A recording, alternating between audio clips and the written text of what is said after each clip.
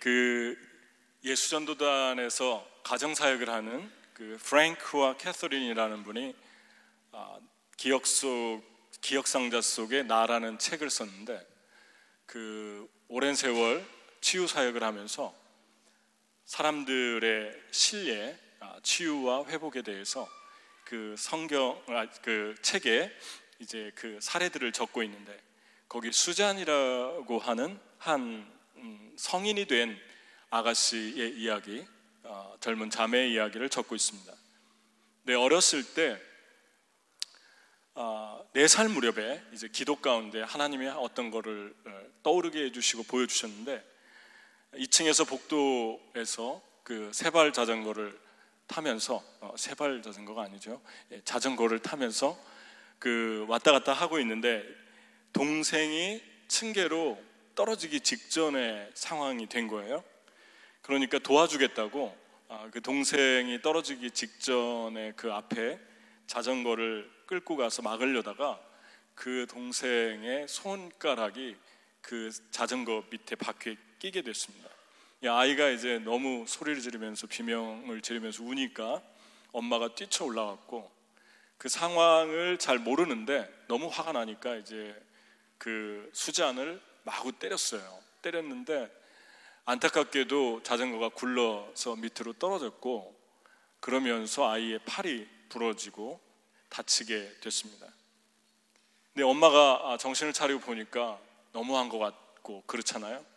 바로 뛰어내려와서 아이를 붙들고 미안하다고, 엄마가 잘못했다고 그렇게 이제 얘기를 했는데, 그 시간부터 두려움 그리고 무서움, 이러한 것들이 이 수잔 안에 너무 크게 자리를 잡고, 그것이 성인이 되어서도 오히려 없어지지 않고 더 크게, 더 강박적으로 두려움과 수치감과 자유 없는 그런 고통스러운 삶을 살고 있었던 것입니다. 그런데 그러한 상황에서 이제 이 사역자들이 그 원인을 보여줬으니까 계속 기도를 했어요. 그래서 기도를 수잔을 위해서 수잔도 기도하고, 근데 주님이 조금 더 보여주신 게 예수님이 수잔을 꼭 껴안고, 그리고 안위하시는, 그리고 그 놀라운 평안이 그 수잔을 사로잡는 그러한 모습을 이제 보게 됩니다. 그리고 두려움이 떠났고 그날 자유케 되는 그러한 놀라운 하나님의 은총이 일어난 것이죠. 그리고 수잔은 그날 어머니를 용서했고, 그리고 두려워하는 마음도 완전히 해결되는 그러한 놀라운 일이 일어났습니다. 성경에는 하나님 우리에게 주신 것은 두려워하는 마음이 아니요 그랬는데, 원문에 또 영어 성경에는 영이 아니요 그랬습니다. 그러니까 그냥 단순한 마음이 아니고 영적인 문제라는 것입니다. 그리고 능력과 사랑과 절제하는 영이니 그랬습니다. 능력도 사랑도 절제하는 것도 영적인 것이라는 것입니다. 우리가 이 수잔의 얘기를 들으면서 너무 극단적이고 제한적인 이야기이기 때문에 저것은 나하고 크게 상관이 없다 그렇게 생각하고 귀담아 안 들을 수도 있는데, 우리는 본의 아니게 크고 작은 이러한 인간의 연약함의 관계를 맺고 살아가고 있고, 그러다 보면 누군가에게 상처를 남기고 또 고통을 주기도 하고 받기도 하는 그러한 삶 속에 우리가 처하게 되죠. 오늘 그냥 누가복음 말씀을 준비하는데, 오늘이 또 어린이 주일인 것 같아요. 그래서 이 어린이들을 어떻게 대할 것인가 우리가 좀 잠시라도 생각을 해보면 좋을 것 같습니다.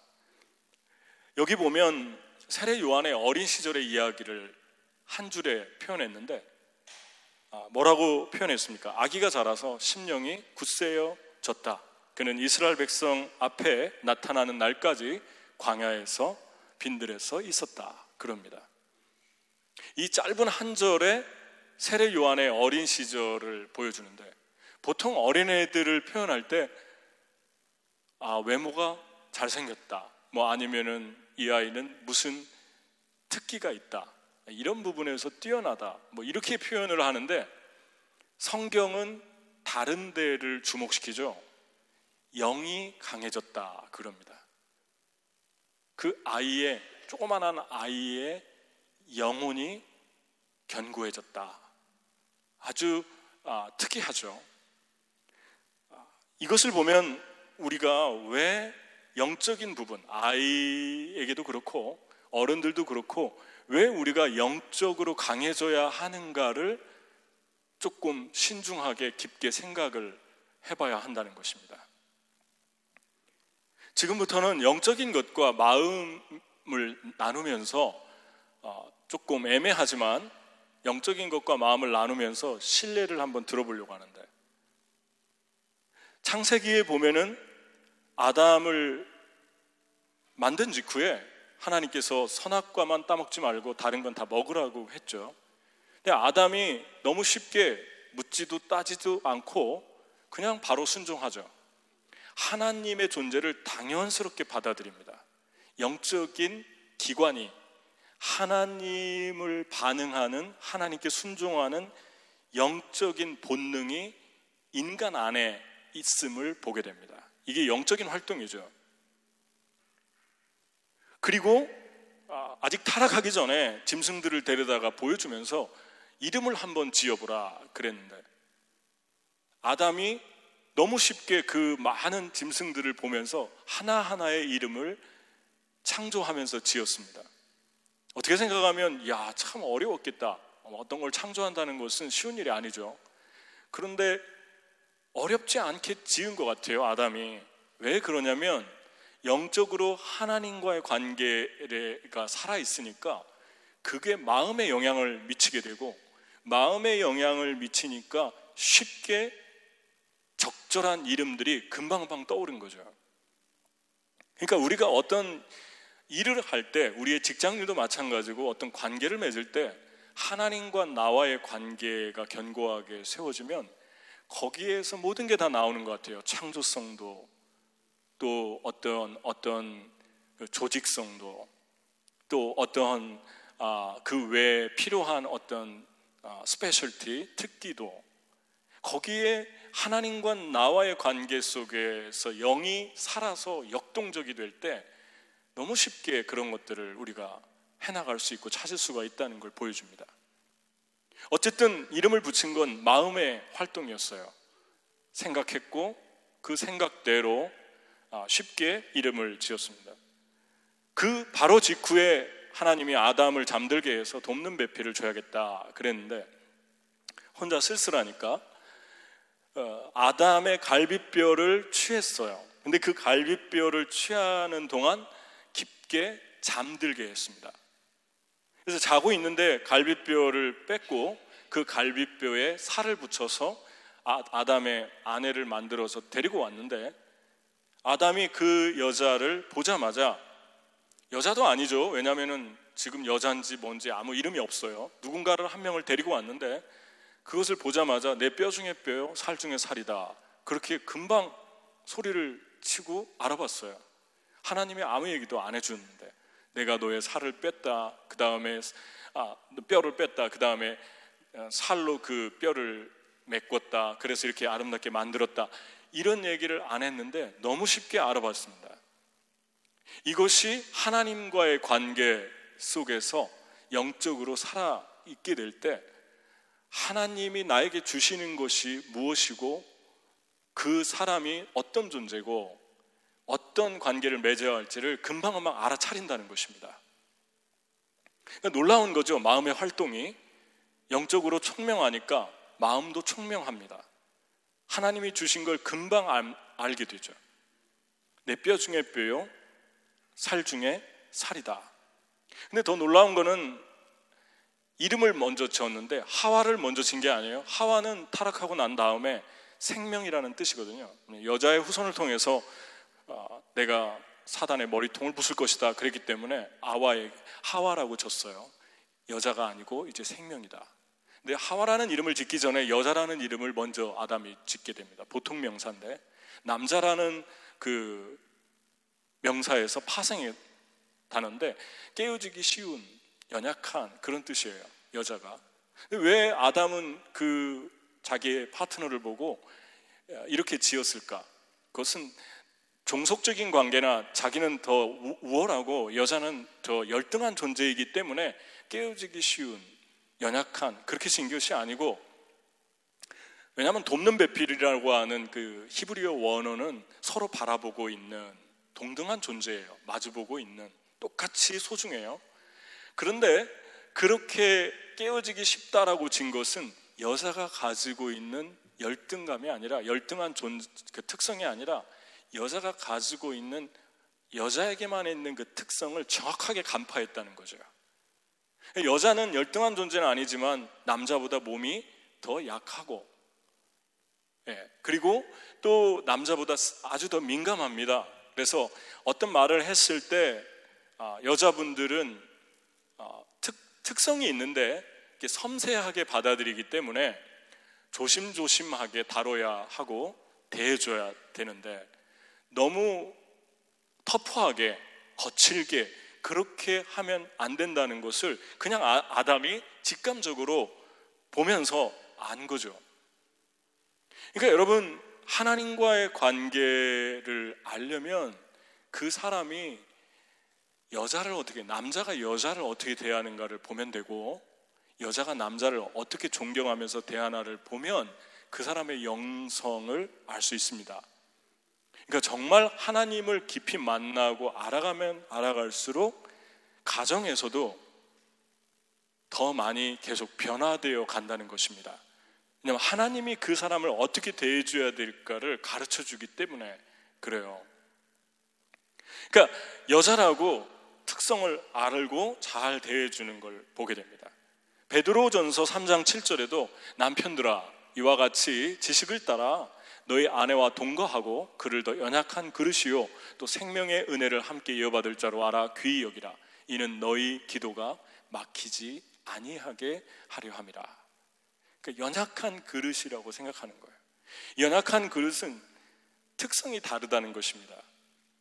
여러분, 깨지기 쉬운 사기 그릇이 있고 스댕으로 만든 그런 그릇이 있어요. 그런데 그건 어떤 게 더 좋고 어떤 게 더 열등하고 그거의 문제가 아니라 특성, 그것이 가지고 있는 특성의 문제를 얘기하는 거거든요. 그래서 그거를 쉽게 마음으로 알았다는 것입니다. 정리해보면 아담과 하와의 영은 타고날 때부터 수동적으로 강해져 있었다는 것입니다. 그러니까 영적으로 강해진다라고 하는 것은 내가 능동적으로 노력을 해서 되는 게 아니고 하나님과 깊은 연관성을 가지고 있고, 그것은 수동태라는 것이에요. 그러니까 하나님과의 관계가 파괴되면 수동적으로, 자동적으로, 영적으로 파괴되고, 영적으로 파괴되면 마음의 활동이 둔감해지면서 미련한 행동과 미련한 언어와 미련한 선택을 하게 됩니다. 그렇기 때문에 영적으로 강해져야 합니다. 그래서 아이들에게도 어려서부터 그 영혼이 강해지려면 마음의 선택이나 총명과 지혜를 가르치는 것도 중요한데, 하나님의 은혜를 받는 자리를 계속해서 만들어주고 하나님과 관계를 깊이 맺어갈 수 있도록 도와주는 게 그 아이의 마음을 견고하게 하는, 총명하게 하는, 창조성을 회복시키는 최고의 길이라는 것입니다. 여러분, 이 사람들이 그런데 이러한 총명과 은혜와 영적으로 강한, 서로를 배려하고 서로의 특성을 쉽게 알고 그러한 것들 속에서 얼마나 기쁨이 있었겠습니까? 서로가 잘 이렇게 파트너가 되어서 사람과 관계를 맺고 영혼이 강해질 때 거기에 기쁨이 있고 자유가 있고 수치감이 없죠. 그런데 선악과 따먹자 말자 바로 수동태죠. 수치스러운 걸 발견하잖아요. 하나님하고 둘밖에 없는데 벗었다고 숨었잖아요. 그 전에는 그냥 다 벗고 다녔는데 하나님 아무 얘기도 하지 않았는데 자신들 스스로 하나님을 보는 눈이 바뀐 거예요. 상황은 똑같은데 본인들이 잘못 해석하는 거죠. 그것이 어떻게 주어지죠? 죄로 인해서, 선택에 의해서 주어집니다. 그러니까 가장 먼저 두려워했고 하나님 앞에 숨었고 수치감을 느껴서 결국은 그 안에 지옥이 오는 두려움과 수치 속에서 그 내면이 두려움이 생겨서 고통하는 그러한 모습들을 보게 됩니다. 그러니까 영적인 문제이기 때문에 이게 영적인 문제에 마음이 영향을 받고 그 마음이 영향을 받으면서 천국이 되고 지옥이 되기 때문에 심령이 강해지는 건 아주 중요한 사실입니다. 많은 자녀들이 너무 잘 반듯하게 자란 것 같은데 다 커서 대학에 가거나 성인이 되기 시작하면 문제가 드러나기 시작할 때도 있습니다. 빙산의 일각처럼 그냥 존재하지 않았던 문제가 아니라 존재했는데 그 존재한 문제가 나이가 먹으면서 성인이 되면서 하나둘씩 빵빵 터지는 거죠. 묵은 땅을 기경하라 했을 때 그 땅을 기경하는데 처음에는 겉으로 볼 때는 아무것도 안 보였는데 땅을 갈다 보면, 씨를 심기 위해서 땅을 고르게 갈다 보면 그 안에 유리 조각도 나오고 돌멩이도 나오고 쓰레기도 나오고 비닐봉지도 나오죠. 그럼 그게 없었던 문제가 아니라 존재했는데 안 보였던 문제라는 거죠. 그럼 그거 다 걷어낸 다음에 거기에다가 파종을 하지 않습니까? 그래야지 열매를 맺히니까요. 마찬가지로 심령이 강해질 때 우리가 온전히 하나님의 비전도 심겨지고 하나님의 기쁨, 생명을 마음껏 누릴 수 있다는 거죠. 그렇지 않으면 삐뚤어진 시각과 삐뚤어진 생각과 삐뚤어진 결정들을 하게 됩니다. 최근에 제가 어떻게 하다가 이렇게 TV에서 잠깐 그 스포츠 하는 거, 저는 개인적으로 야구를 별로 안 좋아하는데 그 야구 선수 한 분이 타자석에서 들어가면서 되게 인상적이었어요. 삼진 아웃된 것 같은데 자기 얼굴을 주먹으로 너무 세게 때리는 거예요. 그 TV가 다 보고 있는데 그 미국 국민이 다 볼 거 아닙니까? 그 방송국에서 그 카메라를 잡고 있으니까. 자기 얼굴을 그냥 때리는 게 아니라 너무 세게 주먹으로 때리고 그 분에 못 이겨가지고 들어와서 의자를 다 부수고, 그런데 그 모습을 잠깐 봤는데 너무 불쌍한 거예요. 분명히 저 사람이, 모든 사람이 다 주목하고 있는 걸 아는데 마음대로 안 되는구나. 이렇게 하면 안 된다는 거 아는데 저 사람 뜻대로 안 되는구나. 행동도 마음대로 안 되고 마음도 마음대로 안 되고. 여러분, 하나님과 우리와의 관계가 깨지면 생각은 있는데 몸도 생각도 따로따로 움직이고 그럽니다. 분명히 머리에서는 이렇게 움직여야 하는데 몸이 말을 안 들을 때가 있잖아요. 몸은 전혀 움직이지 않는 거예요. 마찬가지로 영적으로 하나님 안에 충만해 있을 때 모든 상황이 어려워도 내 마음에 강력한 영향을 미치기 때문에 그 하나님이 주시는 천국과 생명을 파괴할 수가 없는 거죠. 그래서 아이들도 그렇고 우리 어른들도 그렇고 영적으로 강해져야 해요.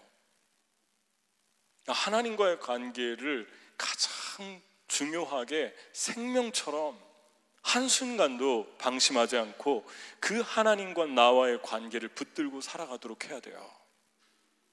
그렇지 않으면 순식간에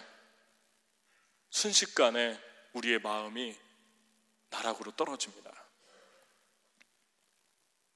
수잔처럼 사는 사람도 있고 야구선수처럼 사는 사람도 있고 또 수잔의 엄마처럼 내가 왜 이렇게 아이를 대했을까? 똑같은 경우는 아니더라도 우리는 그런 모습들을 보이며 살 때가 있죠. 여러분은 심령이 강합니까? 아니면 약합니까? 하나님이 요한의 심령을 그럼 어떻게 강하게 하셨는가? 이 말씀 안에 있잖아요. 강해지다, 크라티오라는 말의 시제는 여기에서는 과거로 나와 있죠. 여기에서는 과거로 나와 있는데 이 시제는 원어에는 계속 진행 상태, 미완료로 나와 있어요. 시제가 수동태 미완료예요. 그러면 이 아이가 성장하면서 계속 강해져 가고 있었음을 우리에게 보여줍니다. 그러니까 그리스도인의 영은 계속해서 강해져야 함을 보여주고 있는 거예요. 시간이 지날수록 계속해서 견고해져야 한다는 것이죠. 어떻게 견고하게 했는가? 광야에 가게 하셨습니다. 어렸을 때부터 광야를 살게 했습니다. 이 광야의 특징은 아무것도 없다는 거죠. 이 광야의 특징 한 4가지를 묵상해 보려고 하는데, 첫 번째는 광야는 어떤 것입니까? 광야는 조용해요. 조용하면 생각이 맑아지죠.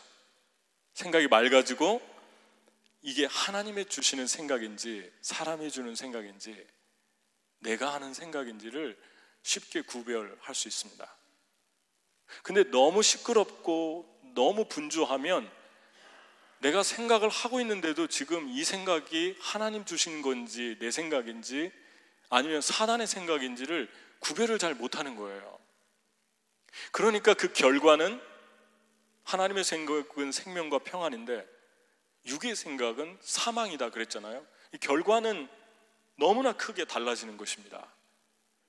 광야가 그렇게 중요하다는 거죠. 그 다음에 광야는 볼 것이 별로 없어요. 그러니까 많은 것들이 있는데 꼭 봐야 될 것만 보면 괜찮은데 보지 않아도 될 것들을 너무 많이 보고 살면 이 마음이 되게 불안해집니다. 그리고 마음이 맑지 않아요. 마음이 맑지 않고 불안하고, 저는 오히려 보는 게 많이 없으면 화려한 것들을 좀 보면서 이렇게 살아야 되는데 그게 없으면 마음이 불안합니다. 그런 분들은 좀 심각한 거예요. 중독 상태일 수 있어요. 여러분, 우리의 삶에서 하나님이 이렇게 자연을 우리에게 주셨는데 그 자연을 보면은 어떻습니까? 그 자연을 보면 평안해지잖아요. 근데 사람이 만들어 놓은 그 건물이나 모든 것 속에 아름다운 창조성, 하나님의 창조성이 들어가 있기도 하지만 파괴적인 인간의 성품이 그대로 반영된 물체들이 이 세상에 되게 많습니다. 그림에서부터 음악에서부터 심지어는 빌딩 모습에서부터 상징에서부터.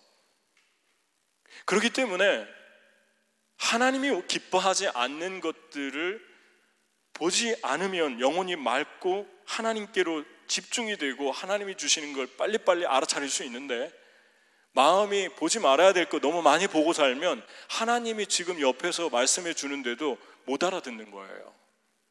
하나님이 말씀을 하지 않아서, 하나님의 임재가 없어서 모르는 게 아니라 우리의 영혼이 너무 많은 걸 보면서 마음이 탁해졌기 때문에 보질 못하는 거예요. 그러니까 불안해지는 거죠. 많이 보는데도 불안해요. 보면 볼수록 불안해요. 이것을 성경에서 안목의 정욕이라고 그럽니다. 근데 광야는 어떻습니까? 광야는 볼 게 그렇게 많이 없어요. 돌멩이, 나무, 그리고 단순해요. 그런데 너무 아름다워요. 그래서 광야에서 요한의 영혼은 수정처럼 맑게 준비됐습니다. 세 번째, 광야는 소유가 없죠. 가진 게 별로 없어요. 광야는 집도 못 짓고, 사막에 집 줘봤자 금방 무너지고, 그리고 가진 소유도 적고, 가방 한두 개면 돼요. 빨리빨리 이동할 수 있고. 여러분, 소유가 많아지면 어떻습니까? 소유가 많아지면 걱정도 많아지죠. 관리할 것도 많아지죠. 그럼 영혼이 점점 눌리게 되고, 그리고 마음의 평안도 많이 쉽게 깨지게 됩니다.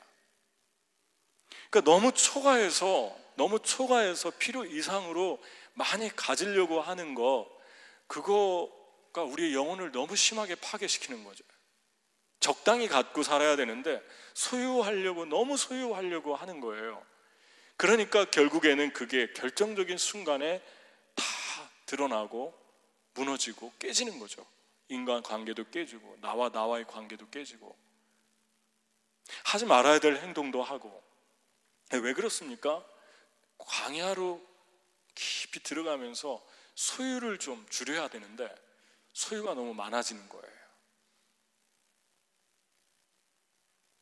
제가 하와이에 있을 때 뭐 전에도 한번 얘기한 것 같은데 그 부띠기라는 데가 있거든요. 그러면은 사람들이 다 가면서 거기에 텔레비전, 그릇, 뭐 옷 이런 거 다 놓고 가는데, 그럼 필요하면 가서 그거 걷어가지고 가져가서 입고, 또 떠나게 되면 TV도 갖다 놓고 그릇도 갖다 놓고. 건물이라고 해야 뭐 월마트 가볼 만한 건 월마트인데 한 30분 걸어서 가면 그렇게 행복할 수가 없어요. 거기 차도 없어가지고 30분 그냥 걸어가고, 차 파킹장도 스트레스 안 받고. 그런데 그 부티크에서 또 자유롭게 그냥 아무 때나 가져갈 수 있는 거예요, 돈 안 내고. 그런데 거기에서 그 옷을 다 많이 가져와가지고 집에다가, 옷장에다가, 그냥 옷걸이에다가 어떤 집 가보면은 실수로 화장실 문인 줄 알고 이렇게 열잖아요. 그러면 옷이 너무 많이 차 있는 거예요. 어디서 왔나 보면 부티크에서 다 갖다 놓은 거예요. 그 입지도 못하는데 그렇게 갖다 놓고 사는 거죠. 여러분, 우리의 마음속에 가지고 있는 소유가 얼마나, 우리가 탐심이 얼마나 우리를 자극하는지. 광야는 소유가 없다. 근데 마지막에 가장 중요한 거는, 광야는 하나님과 나만, 하나님만 집중할 수 있는 시간이다. 여러분, 철학자들이나 종교가들이나 좀 절제하고 산다는 사람들은요, 우리 크리스찬들만 광야 얘기하는 게 아니라 혼자 있으라고 하고 깊숙한 외로운 곳에 들어가라고 하고 광야로 가라고 그래요. 우리랑 똑같아요. 근데 그분들과 우리와의 차이가, 결정적인 차이가 하나가 있어요. 그분들이 추구하는 광야와 크리스찬들이 추구하는 광야는 이것이 다릅니다. 그분들은 거기서 스스로가 하나님이 되려고 자신을 비웁니다. 시디 내기 위해서. 우리는 너무 많이 하나님 돼 있는 나 자신을 인간이라고, 나는 인간입니다, 주님, 나는 하나님이 아닙니다, 그것을 하기 위해서 광야로 가는 거죠. 그러니까 광야로 들어가면, 하나님하고 진정한 광야가 회복되면 내가 사람이지 하나님이 아닙니다, 그 영성이 회복되기 시작하는 거죠. 거기에서 그 겸손, 평안, 기쁨, 생명이 우리 안에 주어집니다. 그래서 하나님께만 온전히 집중을 할 수 있게 되죠. 똑같이 애굽을 탈출해가지고 광야를 40년 동안 방황했는데, 많은 사람들이 그 광야에서 하나님 원망하고 불평하고 그 고독 속에서 하나님께 저주하면서 죽어갔죠. 그런데 그 광야를 똑같이 걸었는데 갈렙과 여호수아 같은 사람들은 거기에서 하나님을 만났고 말할 수 없는 하나님의 칭찬과 영광을 경험했죠. 모세도 그렇고. 그러니까 광야가 관건이 아니라, 그 광야에서 하나님과 깊은 시간을 가지지 못하면 아무것도 아니라는 것입니다. 오히려 더 자아가 단단하게 굳어져서 본인이 하나님처럼 돼가지고 나오는 거죠. 두려움과 절망과 고통은 계속 따라다니는 거예요. 계속 두려운 거예요. 이런 얘기를 할 때 어떤 분들은 속으로 이렇게 생각할 수 있어요. 그래도 나는 사람 시끌시끌하고 사람들 많고 그런 광장 같은 데가 좋습니다. 특히 젊은 사람들은 맨하탄을 좋아하지 않습니까? 맨하탄 좋아하는 이유가 그거잖아요. 사람 많고 사람 사는 것 같고. 근데 어른들도 많이 좋아하는 것 같아요. 나이 드신 분들도 맨하탄 곳곳에 뭐 어디 가보면은 나이 드신 분들도 맨하탄을 좋아하시는 것 같아요. 사람은 본능적으로 좀 화려하고 사람 많고 북적이는 시장 같은 곳을 좋아하는 것 같아요. 그런데 예수님은 어땠나? 마가복음 6장 56절을 한번 읽겠습니다. 같이.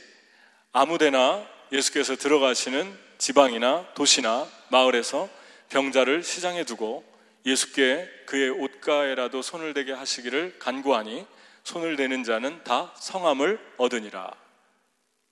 그러니까 예수님이 도시도 가고 마을도 가고 시장도 가고 다운타운도 가고 도시를 되게 사랑한 분이에요. 사람들 많은 데를 좋아하셨던 분이에요.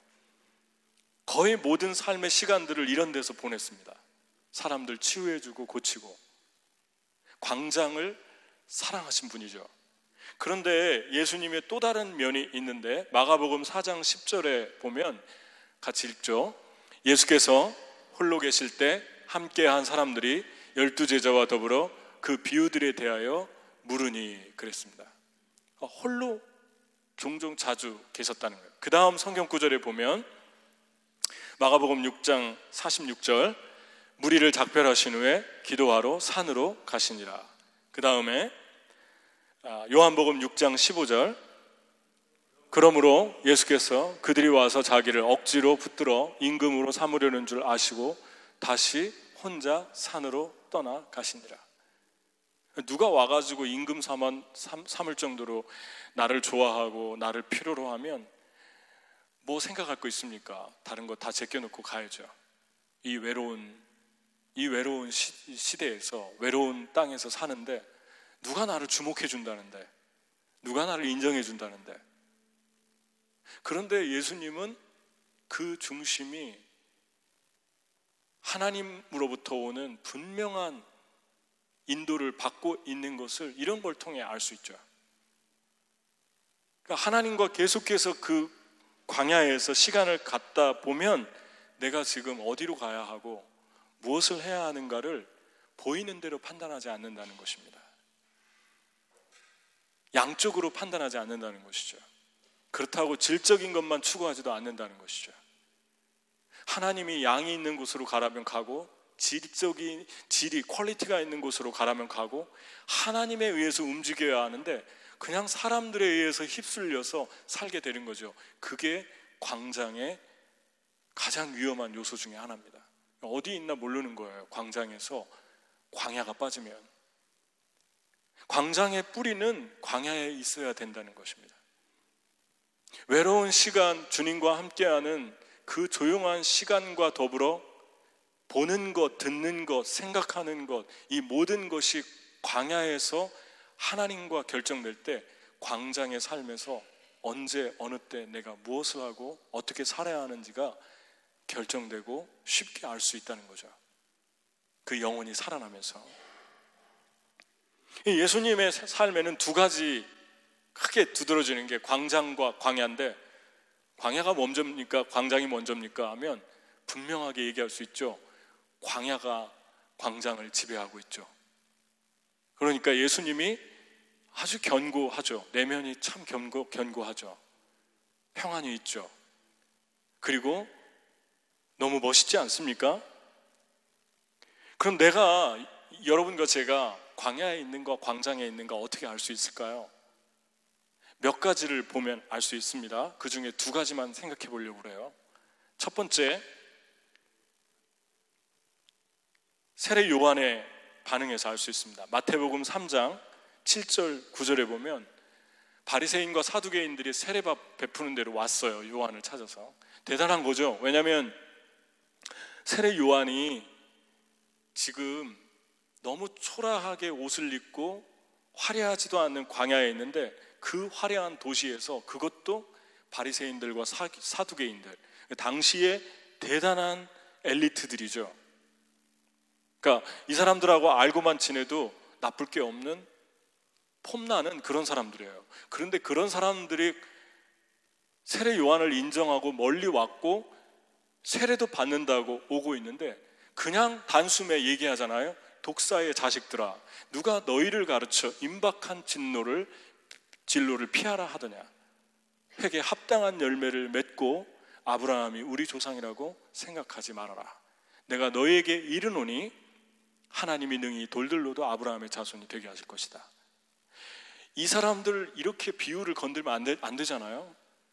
그런데 왜 이 이야기를 한 겁니까? 만약에 가치를 외적인 것에 두었다면 세례 요한은 이런 얘기를 못했을 거예요. 왜냐하면 자기가 입고 있는 옷은 메뚜기를 먹고 약대로 만든 털옷을 입고 그리고 석청을 먹고 살았어요. 누가 봐도 홈레스죠. 자기하고 너무 대조적인데 큰 소리를 이렇게 친 것은 하나님이 주시는 메시지가 그들에게 꼭 필요한 메시지가 있었기 때문에 주님께 순종한 거죠.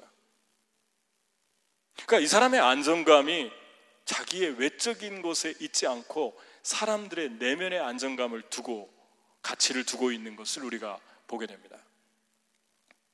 만약에요, 우리가 외적인 것에 안정감을 두면 어떻습니까? 나는 내가 가지고 있는 게 초라한데 상대방이 화려하면 그 앞에서 되게 힘들어하죠. 속일 수가 없는 문제죠. 눌리죠. 주눅이 들죠. 왜냐하면 거기에 가치를 뒀기 때문에 그래요. 반면에 어떤 사람들은 이런 엘리트들을 보면 무조건 또 예의 없이 행동하고 비난하고 무조건 기분 나쁘게 만들고, 그래서 뭔가 영웅 심리를 가지고 또 나는 이렇게 해 라는 걸 보여주는 사람들이 있긴 하죠. 이 사람들도 똑같습니다. 이 사람들의 가치를 외적인 곳에 두고 있는 거죠. 그것을 비난이라는 화려한 포장으로 자신을 숨기는 것 뿐이죠. 너무 부자연스럽잖아요. 무조건 가진 사람들, 엘리트들을 보면 무조건 덮어놓고 큰 소리 치면서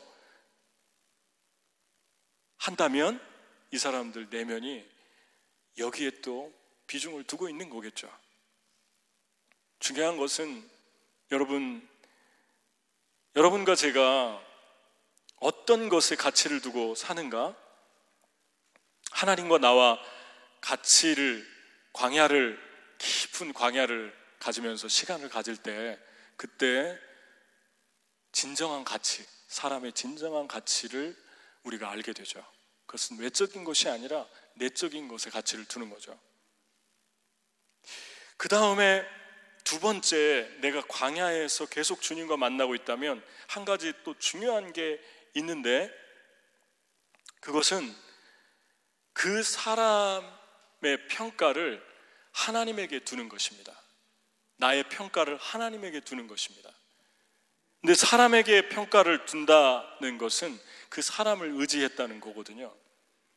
그러니까 사람과 관계를 맺으면서 두 종류를 우리가 볼 수 있는데, 하나는 진정한 사랑의 관계를 맺고 사는 사람들이 있는가 하면, 또 하나는 매니플레이트 하는 것, 조종하는 관계를 맺고 살 수 있어요. 조종하는 관계는 어떤 것입니까? 조종하는 관계는 가룟 유다와 종교 지도자들과의 관계 속에서 너무 잘 보여주는 것 같아요. 종교 지도자들이 예수님 죽여야 되는데 못 죽이고 있었거든요. 왜 못 죽이는 것입니까? 권력도 있고 힘도 있는데 그냥 죽일 수 있어요, 예수님을. 그런데 사람들이 너무 많이 예수님을 따르고 좋아하니까 사람들 때문에, 명분 때문에 못 죽이는 거예요. 그러니까 이 종교 지도자들의 안정감은 사람에게 있어요. 사람들이 나를 어떻게 생각할까? 그런데 그때 가룟 유다가 찾아가서 내가 예수를 넘겨줄 테니까 나에게 뭘 주실 것입니까? 하니까 이 사람들이 기뻐하면서 돈을 주겠다 그랬어요. 그래서 오늘날 12,000불 정도 되는 은 30에 예수님을 팔게 됩니다. 어떻게 넘겨줄까요? 얼마 주겠습니까? 또 기쁨, 지혜도 있고 보상도 있고 또 서로 기뻐하는 기쁨도 있어요. 그런데 이게 너무나 겉으로 볼 때는 괜찮은 만남인데 이게 어떤 문제가 있습니까? 서로 이용하고 있는 거죠. 가룟 유다는 돈 때문에 그 사람들을 이용한 거고, 그 사람들은 사람들 때문에 가룟 유다를 이용했죠. 서로 이용해도 거기 기쁨이 있어요. 기뻐했다고 그러거든요. 서로 이용해도 기쁨이 있어요. 보상이 있어요. 그리고 거기 어떻게 넘겨줄까? 지혜, 전략도 세워요. 그런데 이게 사랑처럼 보이잖아요. 언제 이것이 사랑이 아니고 이용하는 것이 드러납니까? 가룟 유다가 돈 뭉치를 가지고 다시 돌아왔어요. 예수님을 넘겨준 다음에. 그 다음 뭐라고 했냐면, 예수님이 정죄된 거를 보니까 못 견디겠다. 그러니까 어떻게 하면 좋겠느냐 하니까 그 사람들이 하는 말이, 만약에 이용한 것이 아니라면은 그 사람의 내면의 고통을 같이 고민해주고 같이 앉자 그러고 우리가 책임질 테니까 걱정하지 말라고 그러고 그래야 되는데, 이용했다라고 하는 증거가 마지막에 나타나잖아요. 네가 당해라. 네가 했으니까 네가 당해라. 나는 책임 못 진다, 그 얘기죠. 이들도 예수님이 죄가 없다는 걸 지금 알고 있는 거예요. 네가 당해라. 네 책임이다. 그리고 이 가룟 유다가 죽을 만큼 괴로운데 그 내면에 대해서 전혀 회개해서 주님께 돌아가자, 이런 어떤 일말의 권면도 하지 않습니다. 책임을 회피하고 자신은 빠져나가고 자신에게 유익이 없을 때는 모른 척하고, 이게 매니플레이트 하는 거죠. 조종하는 것입니다. 사랑의 관계는 그렇지 않아요. 세례 요한의 모습은 정반대로 나타납니다. 뭐라고 얘기하냐면, 나는 너희들이 회개해서 회개에 합당한 열매를 맺으면 좋겠다 그럽니다. 하나님을 만나면 좋겠다. 여러분, 많은 사람들이 이게 뼈가 부러지고 뼈가 다 조각나서 고통스러운데 파스 붙여주면 되겠습니까? 근본적으로 그 고통을 없애주려면 수술해야 되잖아요. 근데 계속 파스 찾으러 다니는데 바쁘죠. 그리고 지금 땅이 울퉁불퉁하고 길이 다 파였는데 무조건 거기에다가 그냥 아스팔트만 들어붙는다고 되는 게 아니잖아요. 먼저 땅을 평평하게 고르고 다듬고 순서를 거친 다음에 그 위에다가 아스팔트를 깔아야 되는데 무조건 갖다 그냥 아스팔트를 들어붙는 거죠. 그러면 그게 나중에 무너지든가 어떤 부작용이 생길 거 아닙니까?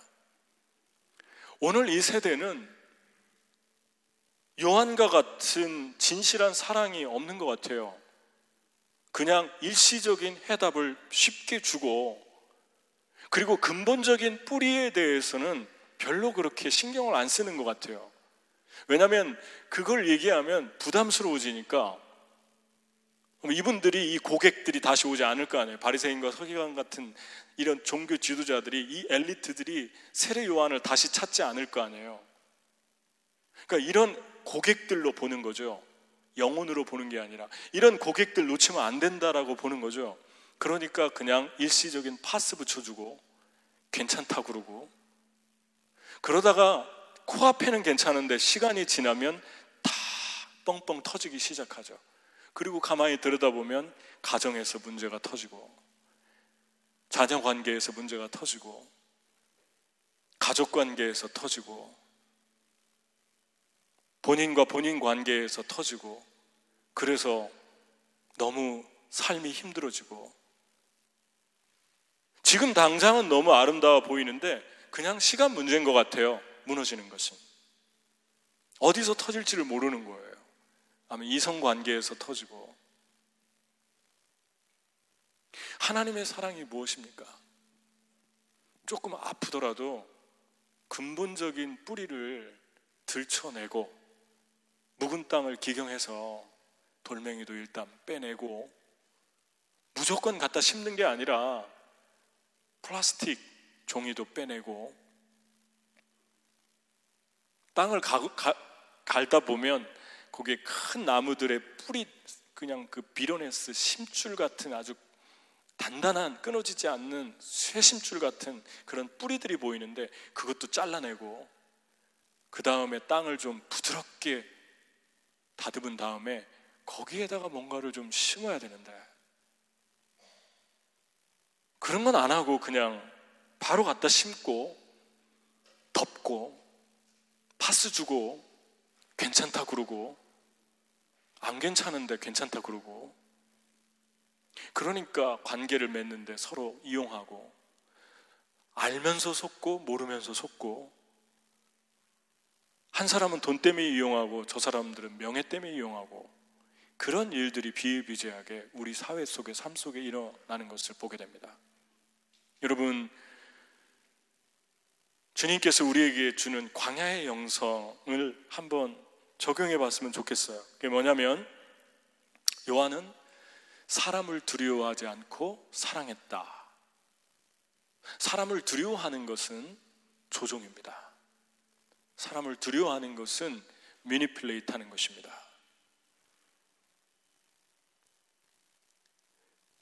사랑했다라고 하는 것을 보게 되죠. 사랑은 파스 붙여주는 게 아니라 근본적인 문제를 들추어서 보게 하고 그 문제로 인해서 하나님 앞으로 나가게 해줘서 근본적으로 영구적으로 치료해주는, 해결해주는 그 속성을 담고 있습니다.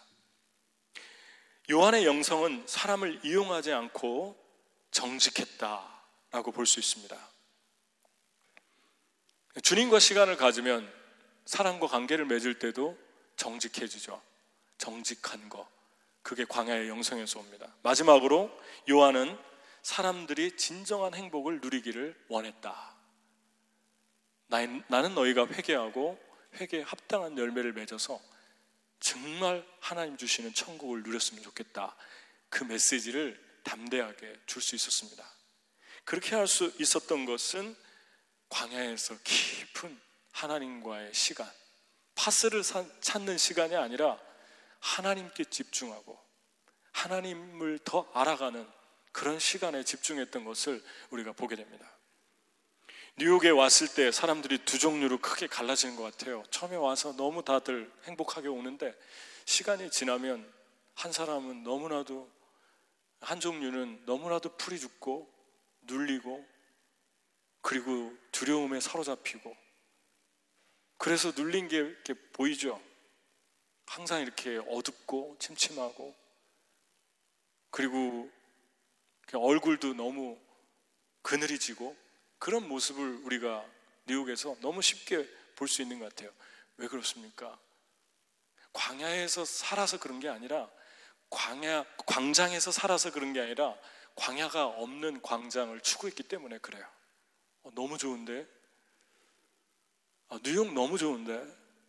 그런데 점점 광야는 없어지니까 시간이 지날수록 그 영혼이 눌리고 갇히고 그리고 어두워지고, 너무 안타깝게 하나님의 영성을 다 상실하는 모습을 보게 됩니다.